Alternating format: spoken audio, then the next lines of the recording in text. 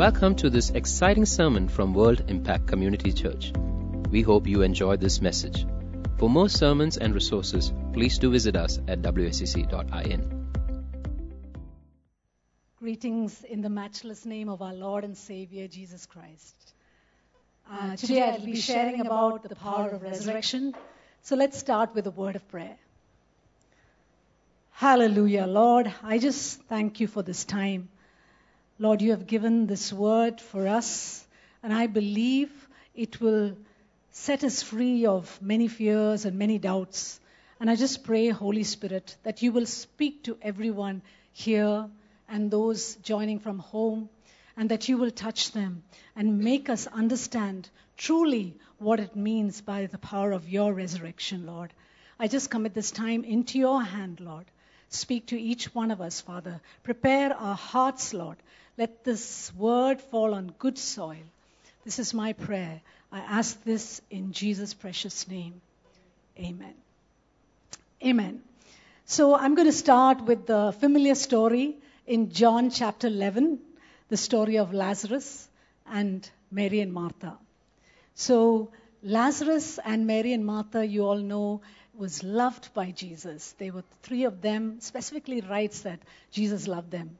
And Lazarus was sick, and Mary and Martha sent a message to the Lord saying that the one you love is sick, and please come. And Jesus, he doesn't go, even though he loves them. And he waits for 2 days, and then after that he tells the disciples, Lazarus is asleep. Let's go and wake him up. And then the disciples say, if he's asleep, he will wake up. Then Jesus says, he is dead. Let us go. And then Jesus and the disciples, they make their journey to Bethany, the place where they lived, Lazarus and his sisters. And they go there. This is the 4th day. So you wonder, why did he wait for 4 days? Some scholars say that usually the Jews thought that the first 3 days the Spirit will be roving around. And after that, there's no way anyone can come back. So probably that was the reason he waited for the 4th day, that people may believe what he was going to do. And then he goes there, and as he's going, Martha runs up to him, and she says in John chapter 11, verse 21 to 26, we read it as, now Martha said to Jesus, Lord, if you had been here, my brother wouldn't have died. But even now, I know that whatever you ask of God, God will give you. Jesus said to her, your brother will rise again. And Martha said to him, I know that he will rise again in the resurrection at the last day. And Jesus said to her, I am the resurrection and the life. He who believes in me, though he may die, he shall live. And whoever lives and believes in me shall never die. Do you believe this? Jesus, he didn't say, I have the resurrection, I understand the resurrection. He was very emphatic in saying that I am the resurrection and the life. Yeah. And Martha, for her, the resurrection was a very far away reality. So probably it was not enough to comfort her. Not even sure of what's going to happen, you know. And but Jesus says, no, I am the resurrection. In the Gospel of John, Jesus has a number of I am statements. In that he says, I am the bread of life. I'm the one from whom the waters of the living waters come. So he's providing spiritual food and spiritual drink. But it doesn't stop there. He says, I am the resurrection and the life. He says that. So to know Jesus is to know resurrection and life. To have Jesus is to have resurrection and life.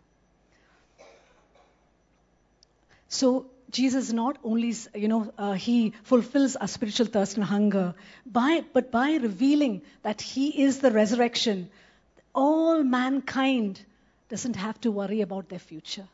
What a hope we have. What a hope. I hope each of you have that hope that there's something more because of the resurrection. And later on in the next chapter, Jesus starts talking about that he's going to die and going to be resurrected. And in chapter 12, verses 30 to 32, he says, Jesus answered and said, just before that, Jesus said, Father, let your name be glorified. And then there's a voice from heaven that says, it will be glorified by what Jesus is going to do. And then he says, this voice did not come because of me, but for your sake. Now is the judgment of this world. Now the ruler of this world will be cast out, and I, if I am lifted up from the earth, will draw all peoples to myself. So just imagine that act of being lifted up has drawn all peoples, whatever type of person you are, whatever background you are, it's to draw people to him. So the resurrection is such a powerful truth.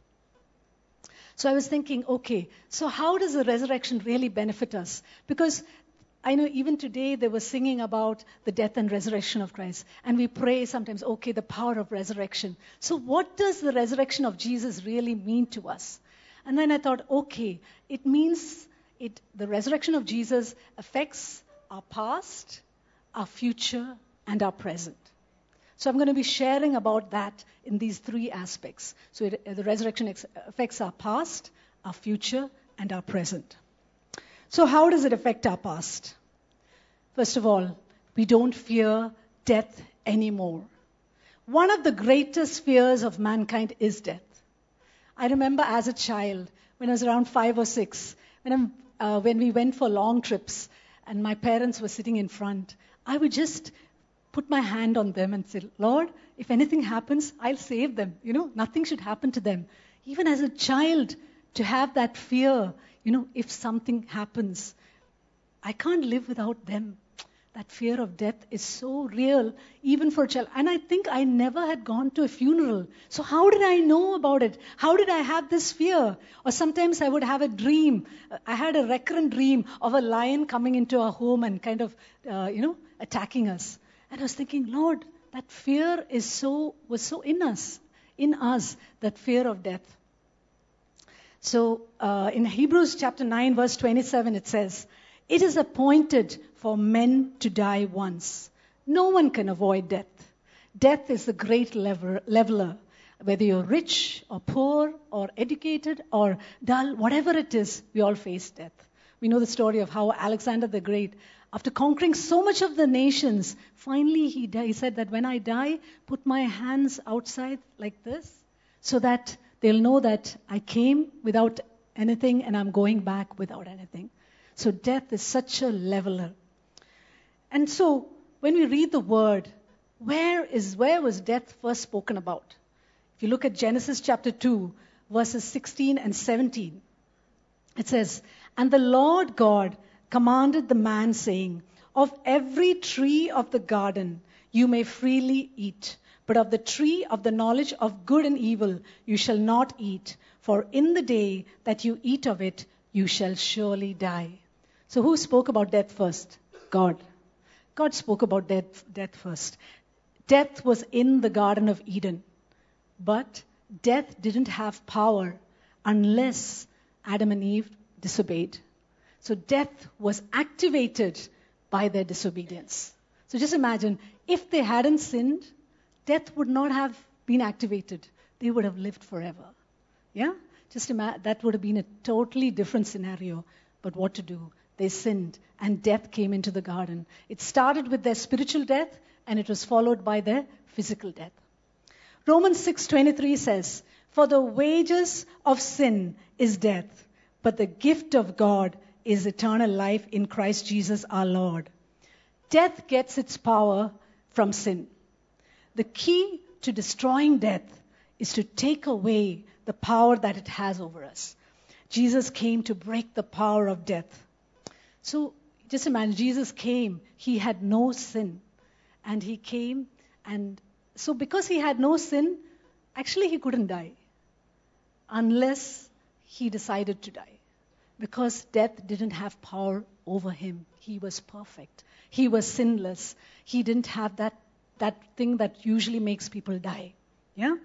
And John chapter 10, verses 17 to 18 says, therefore my Father loves me because I lay down my life that I may take it again. Jesus laid down his life.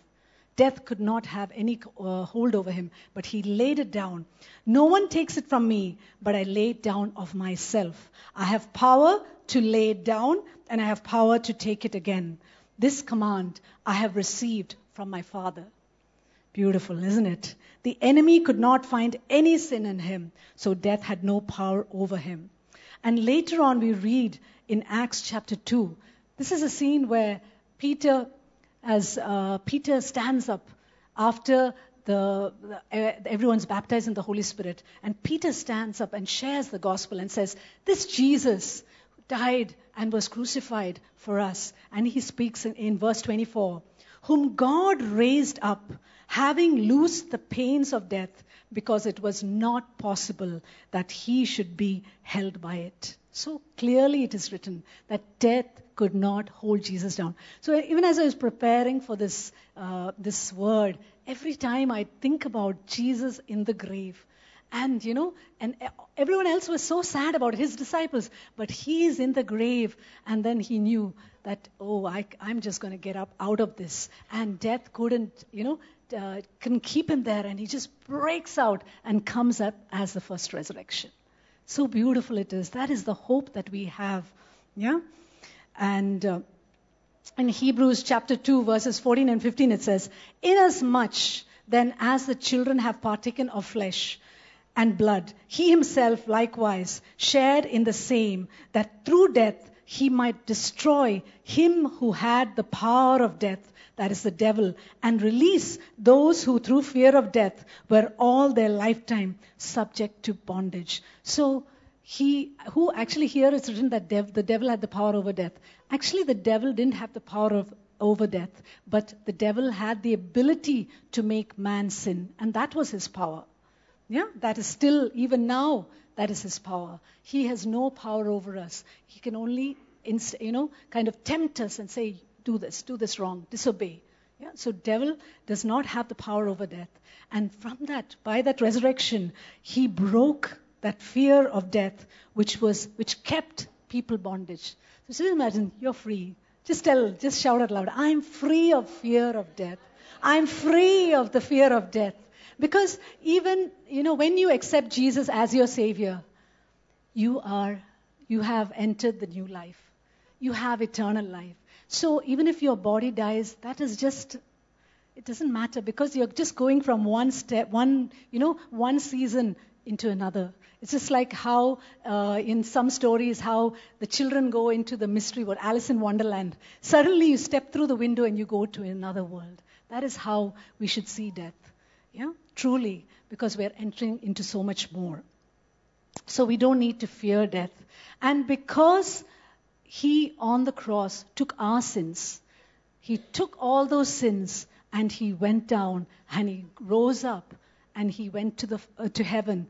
And because of that, now we don't have those sins on us. Otherwise, if we died, we'd still be under the power of death. But now those sins have been put on our Lord and Savior. And he took them and he showed the Father, see, I have taken up their sins and I come before you. So now we are free. And because of that, we have the hope of resurrection. Because of that, we will see, even when Jesus died, you've probably read that the graves opened. And after the resurrection, they saw the spirits of those who were buried. So that was the first resurrection. So it's proof that in the end, we will also be resurrected. Yeah?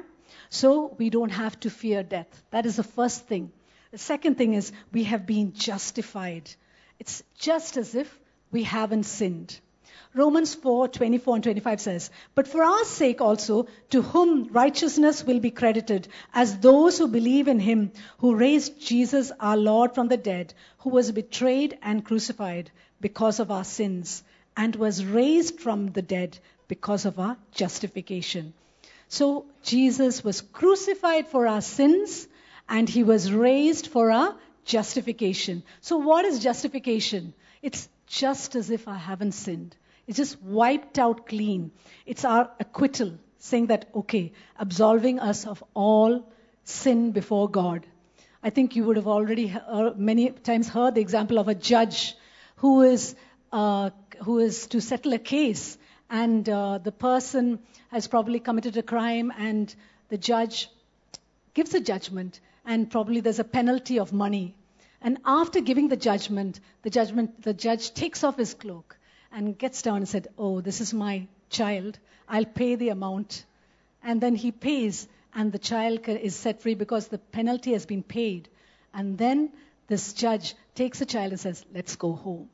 And that is what justification is. He's paid the penalty, and now the father is saying, "Come, I'm taking my child home. I'm going to put that child in his rightful position." So Jesus on the cross took our sins, and after that, by the justification, has made us righteous. So now we are children of God. Isn't that awesome? It is so beautiful. Huh? So the resurrection of Jesus isn't an add-on to the cross. All of us think, okay, he died. We automatically say, died and resurrected. It's not just an add-on. It's to a very important work, that is a cross. If the cross is the payment for our sins, the empty tomb is the receipt. Okay? So just you go to some shops, you pay the money for what you've bought, but you have to get the receipt. And once you get to the receipt, you go to the other counter and you give that receipt, and then only you get your goods. That is what happens with the death and resurrection. Without the receipt, they're not going to, however well dressed you are, without the receipt, you can't get those goods. So that is what Jesus has done by resurrection, the justification of our sins. The cross was a time of victorious death and negative triumph. Sin was defeated, but nothing positive was put in its place until the resurrection. The resurrection showed that Jesus didn't succumb to the inevitable result of sin.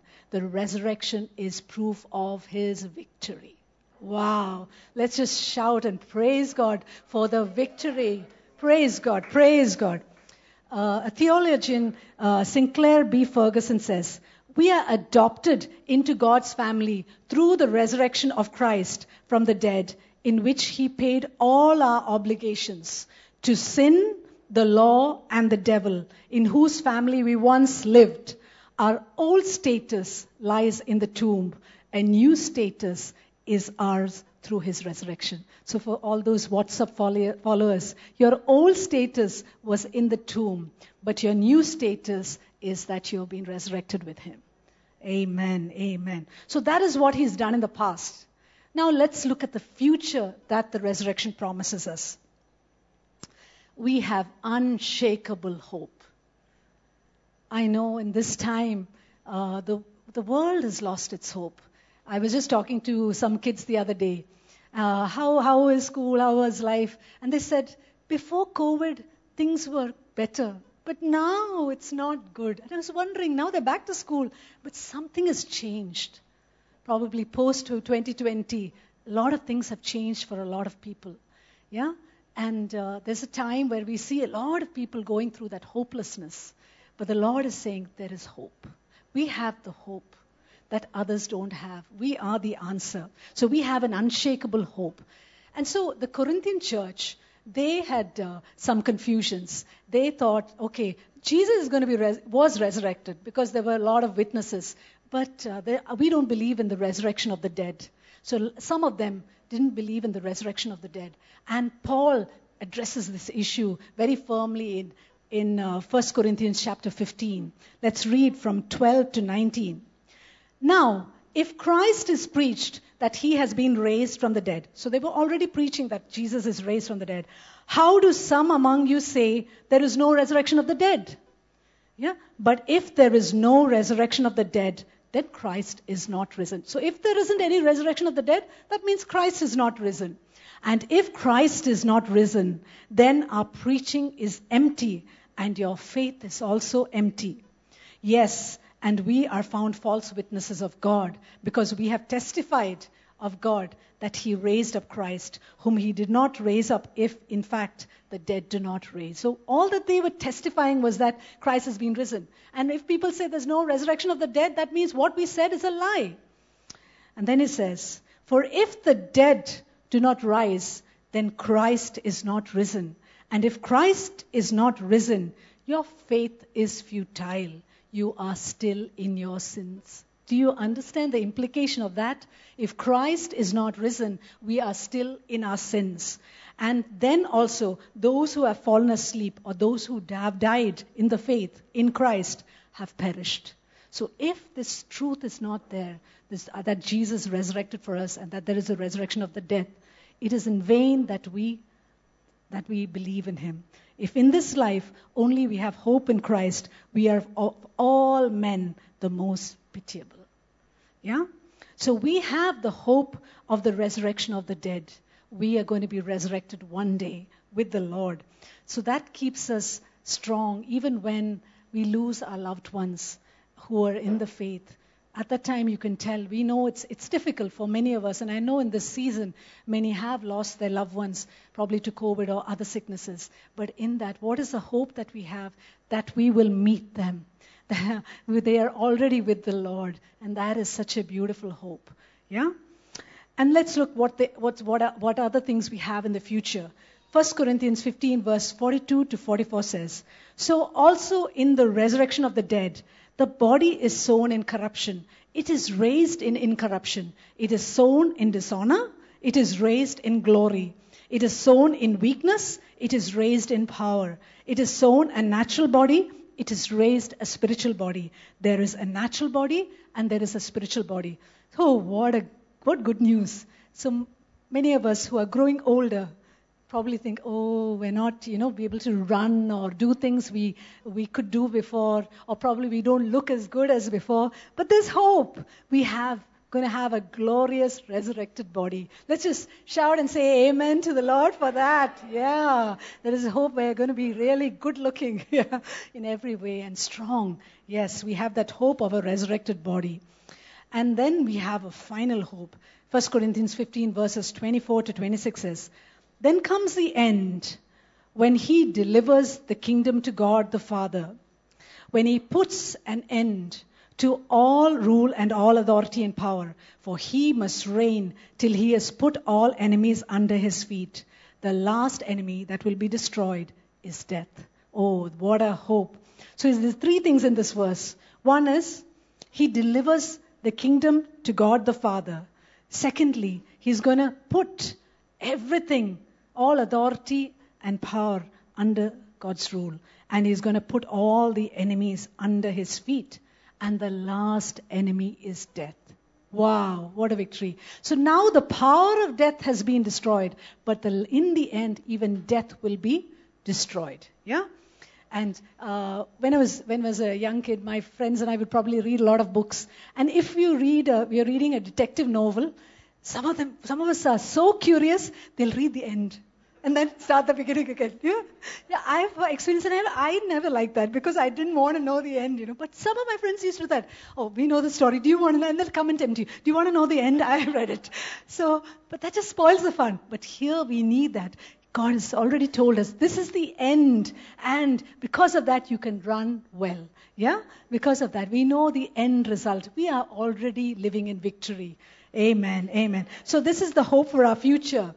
And in Ephesians chapter 1 verse 18, Paul's prayer is this: "The eyes of your understanding being enlightened, that you may know what is the hope of his calling, what are the riches of the glory of his inheritance in the saints." So many times when we're faced with the difficulties in the world, we lose sight of this hope. And I know that the New Testament church was not like that. They just didn't think of anything except this hope. So I think now is a time where the church needs to rise up and understand this hope that we have. And then only people will say that we are different from others. Otherwise, we'll be just like everyone else. It is this hope that is going to distinguish us from others. So this is the hope for the future. Hallelujah. And now, what does God do through his resurrection? How is it affecting our present? Yeah, that's very important, isn't it? How is it affecting our present? First of all, it changes our perspective. Paul in Philippians chapter 3, he speaks about how he was born in a very good family. He is a Hebrew. He's a a Pharisee. He was taught by Gamaliel. He was circumcised on the 8th day. He just had everything going well for him. In the world's standards, he was well-to-do. He had everything. But then, after he came to know the Lord and his resurrection, he said, I count that all rubbish compared, I count all that rubbish compared to the knowledge of Christ. And the word that he uses, dung. I count them like just, not even something good at all in comparison to knowing him. And he goes on to say in verses 10 and 11, that I may know him. And my desire is, I'm just going to push everything else aside, and I want to know him and the power of his resurrection and the fellowship of his sufferings, being conformed to his death, if by any means I may attain to the resurrection from the dead. So here he says he wants to know him. As a Christian, as a believer, our most important aim should be to know Christ, to know what he's done for us, and to become like him. And Paul said, yes, I know him. I know him. I want to know him. I want to know the power of his resurrection. I want to know the fellowship of his, what it means to suffer with him and to be conformed to his death. When you're conformed to his death, you are dead to a lot of things. And your life is only to him. You're dead to the things that other people worry about and complain about, and you live to him, because that is the most important thing. The things of the world just fade away, yeah? And that I may attain to the resurrection from the dead. So he's not stopping there. In the next verses he says, I'm going to keep on running. I'm going to keep on looking forward. I'm not going to look behind, because I want to reach the resurrection of the dead. That is the aim. That should be the way that we run forward. So the resurrection of the resurrection helps us to change the way we think. It changes our perspective. Secondly, it helps us face difficulties. In 2 Corinthians chapter 4, Paul is speaking about how ministry is so difficult. He says that we've really suffered. Some people don't give us any honor at all. And he says that we are hard pressed, but not crushed. We go through many difficulties, but we're not destroyed. We always carry the dying of the Lord in our body, that we may display his life. So he says we're going through so many difficult things, but what is the reason why he holds on? We read in verses 11 to 14. For we who live are always delivered to death for Jesus' sake, that the life of Jesus also may be manifested in our mortal flesh. So when you suffer, you let the life of Jesus be manifested in your life. So then death is working in us, but life in you. And since we have the same spirit of faith, according to what it is written, I believed and therefore I spoke. We also believe and therefore speak. That is, we know this in our hearts, so we are saying it, knowing that he who raised up the Lord Jesus will also raise us up with Jesus and will present us with you. What a beautiful verse. He's saying that I can face everything because I know that we're going to be raised up together. And because I'm doing all this work for you, we're all going to be together and raised up. That's why he's going through all the persecution, all the gossip and everything that is against him, because he knows that there is a resurrection. Yeah? So it helps us go through difficult times. And next is, it gives us strength to love. In Luke chapter 14, Jesus is invited to a Pharisee's house. And he goes there and he heals a person. It's a Sabbath day. And then after that, he starts sharing some parables. And I was looking through the parables. They're all about what to do when you go for meals, for suppers, for meetings, how to carry yourself. And there he says in verses 12 to 14, then he also said to him who invited him, when you give a dinner or a supper, do not ask your friends, your brothers, your relatives, nor rich neighbors, lest they also invite you back and you be repaid. But when you give a feast, invite the poor, the maimed, the lame, the blind, and you will be blessed, because they cannot repay you, for you shall be repaid at the resurrection of the just. So it doesn't mean that you don't have to invite your friends. Yes, you can invite your friends, but there are times when you need to invite those who can't pay you back. And not only that, you need to love those who won't love you back. And when you do that, what will happen? You shall be repaid with a reward at the resurrection of the just. So a lot of times you think, why should I love? They're always hurting me. Even if it's a relationship in your family, and there's so many difficulties. We're always doing the right thing and they are hurting us. But then it's here, it's written, your reward is there, so you can forgive them and you can walk in love. So that gives us the strength to walk in love. And then we live the abundant life. It's not just a normal life, it's the abundant life. In John 14, verses 19 to 21, it says, a little while longer, and the world will see me no more, but you will see me. Because I live, you will live also. So that word there is connected to the word Zoe, which means abundant life. Because I have this abundant life, you also will have the abundant life. At that day, you will know that I am in my Father, and you in me, and I in you. He who has my commandments and keeps them, it is he who loves me. And he who loves me will be loved by my Father, and I will love him and manifest myself to him. That is the abundant life. The life where you know that because he lives, you can live. Because he lives, you can face tomorrow. Yeah? And because of that, he's saying that because of that, you obey my commandments. And when you obey my commandments, the Father is going to manifest the Son through you, and you will become more like Jesus. What a beauty. That is the abundant life. The life where we become more like him. We carry him in our life. Hallelujah. And we also receive the Holy Spirit. What a beautiful thing. Without our best friend, the Holy Spirit came because of the resurrection. In Acts chapter 2, it's where the Holy Spirit comes on the disciples as they were praying, and they speak in new tongues.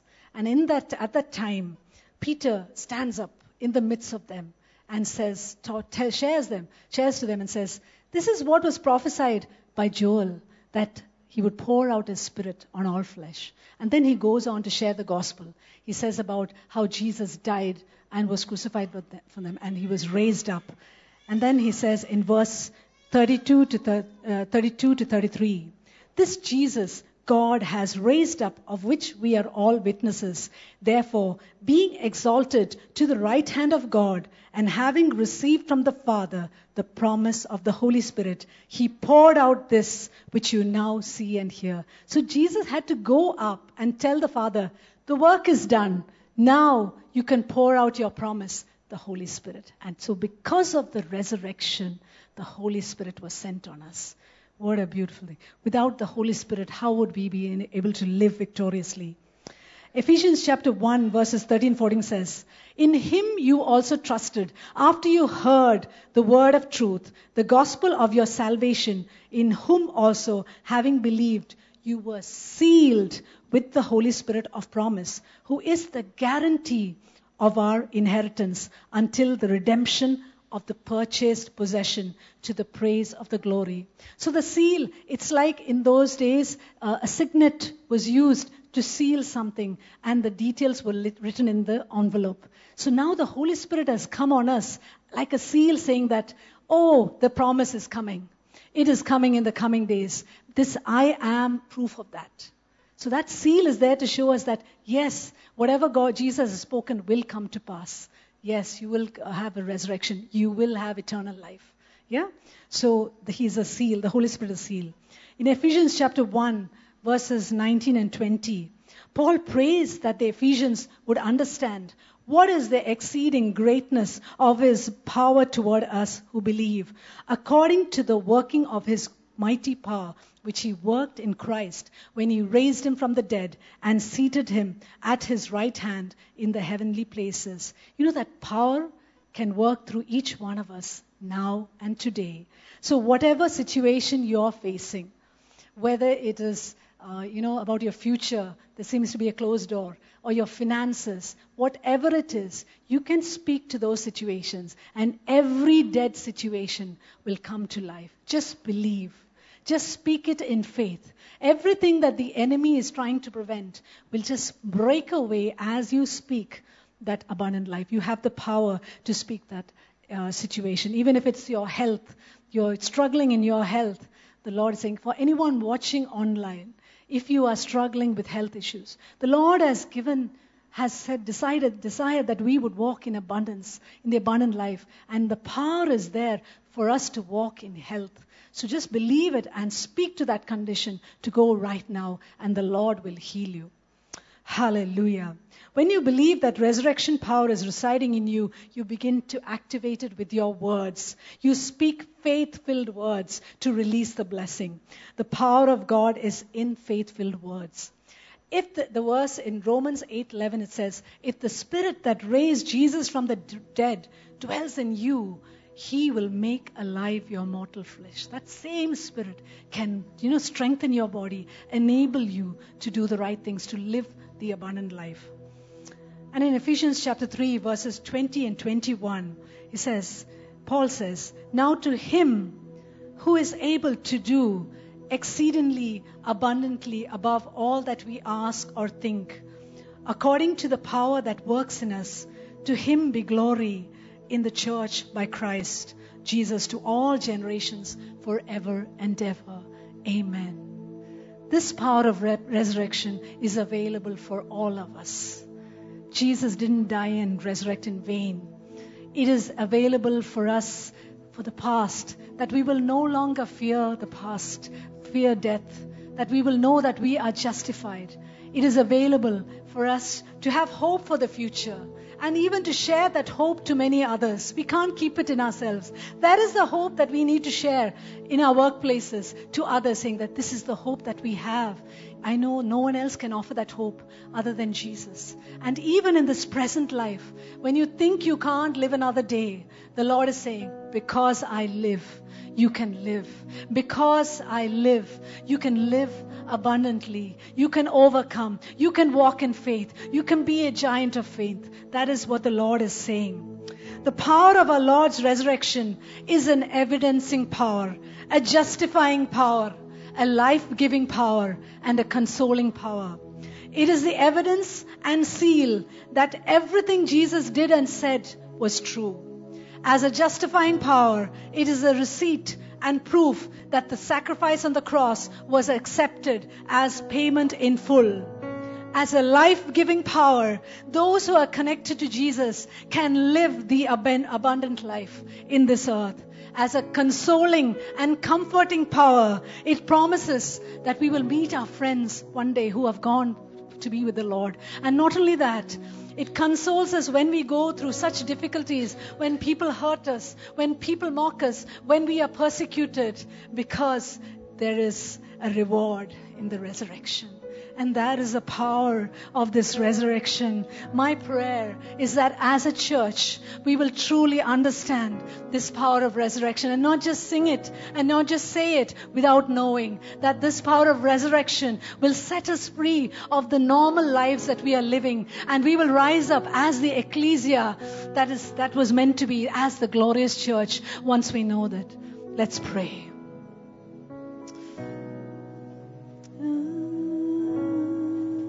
Lord, I just experience your presence here, Lord. Jesus, you're alive here. In this room, you are here. And I just pray for anyone who has doubts, whether here or in their homes, that I can't live a successful life. I pray that you will break that mindset right now, especially over the youth. I just pray that you will break that mindset that they can't run and be victorious, and you will tell them you can live the abundant life right now. We just break every fear of the future, every type of fear that our people are facing. And Lord, because of your resurrection, we will be bold. Because of our resurrection, we will love. because of your resurrection, we will go through difficulties. Hallelujah. I thank you, Lord, for what you are teaching us, Lord. And I just release your healing power today in this room. Healing of spirit, soul, and body. Healing right now for those who are watching. Healing right now. Be released. And I pray, Lord, that you will touch them, Lord. Thank you, Lord. Thank you, Lord, for your word is life. And what I've shared is just your word and nothing more. It is your word. And I pray that that word will set people free. Thank you, Lord. In Jesus' name I pray. Amen. Thank you. Thank you for listening to this sermon. For more sermons, please do visit us at wicc.in.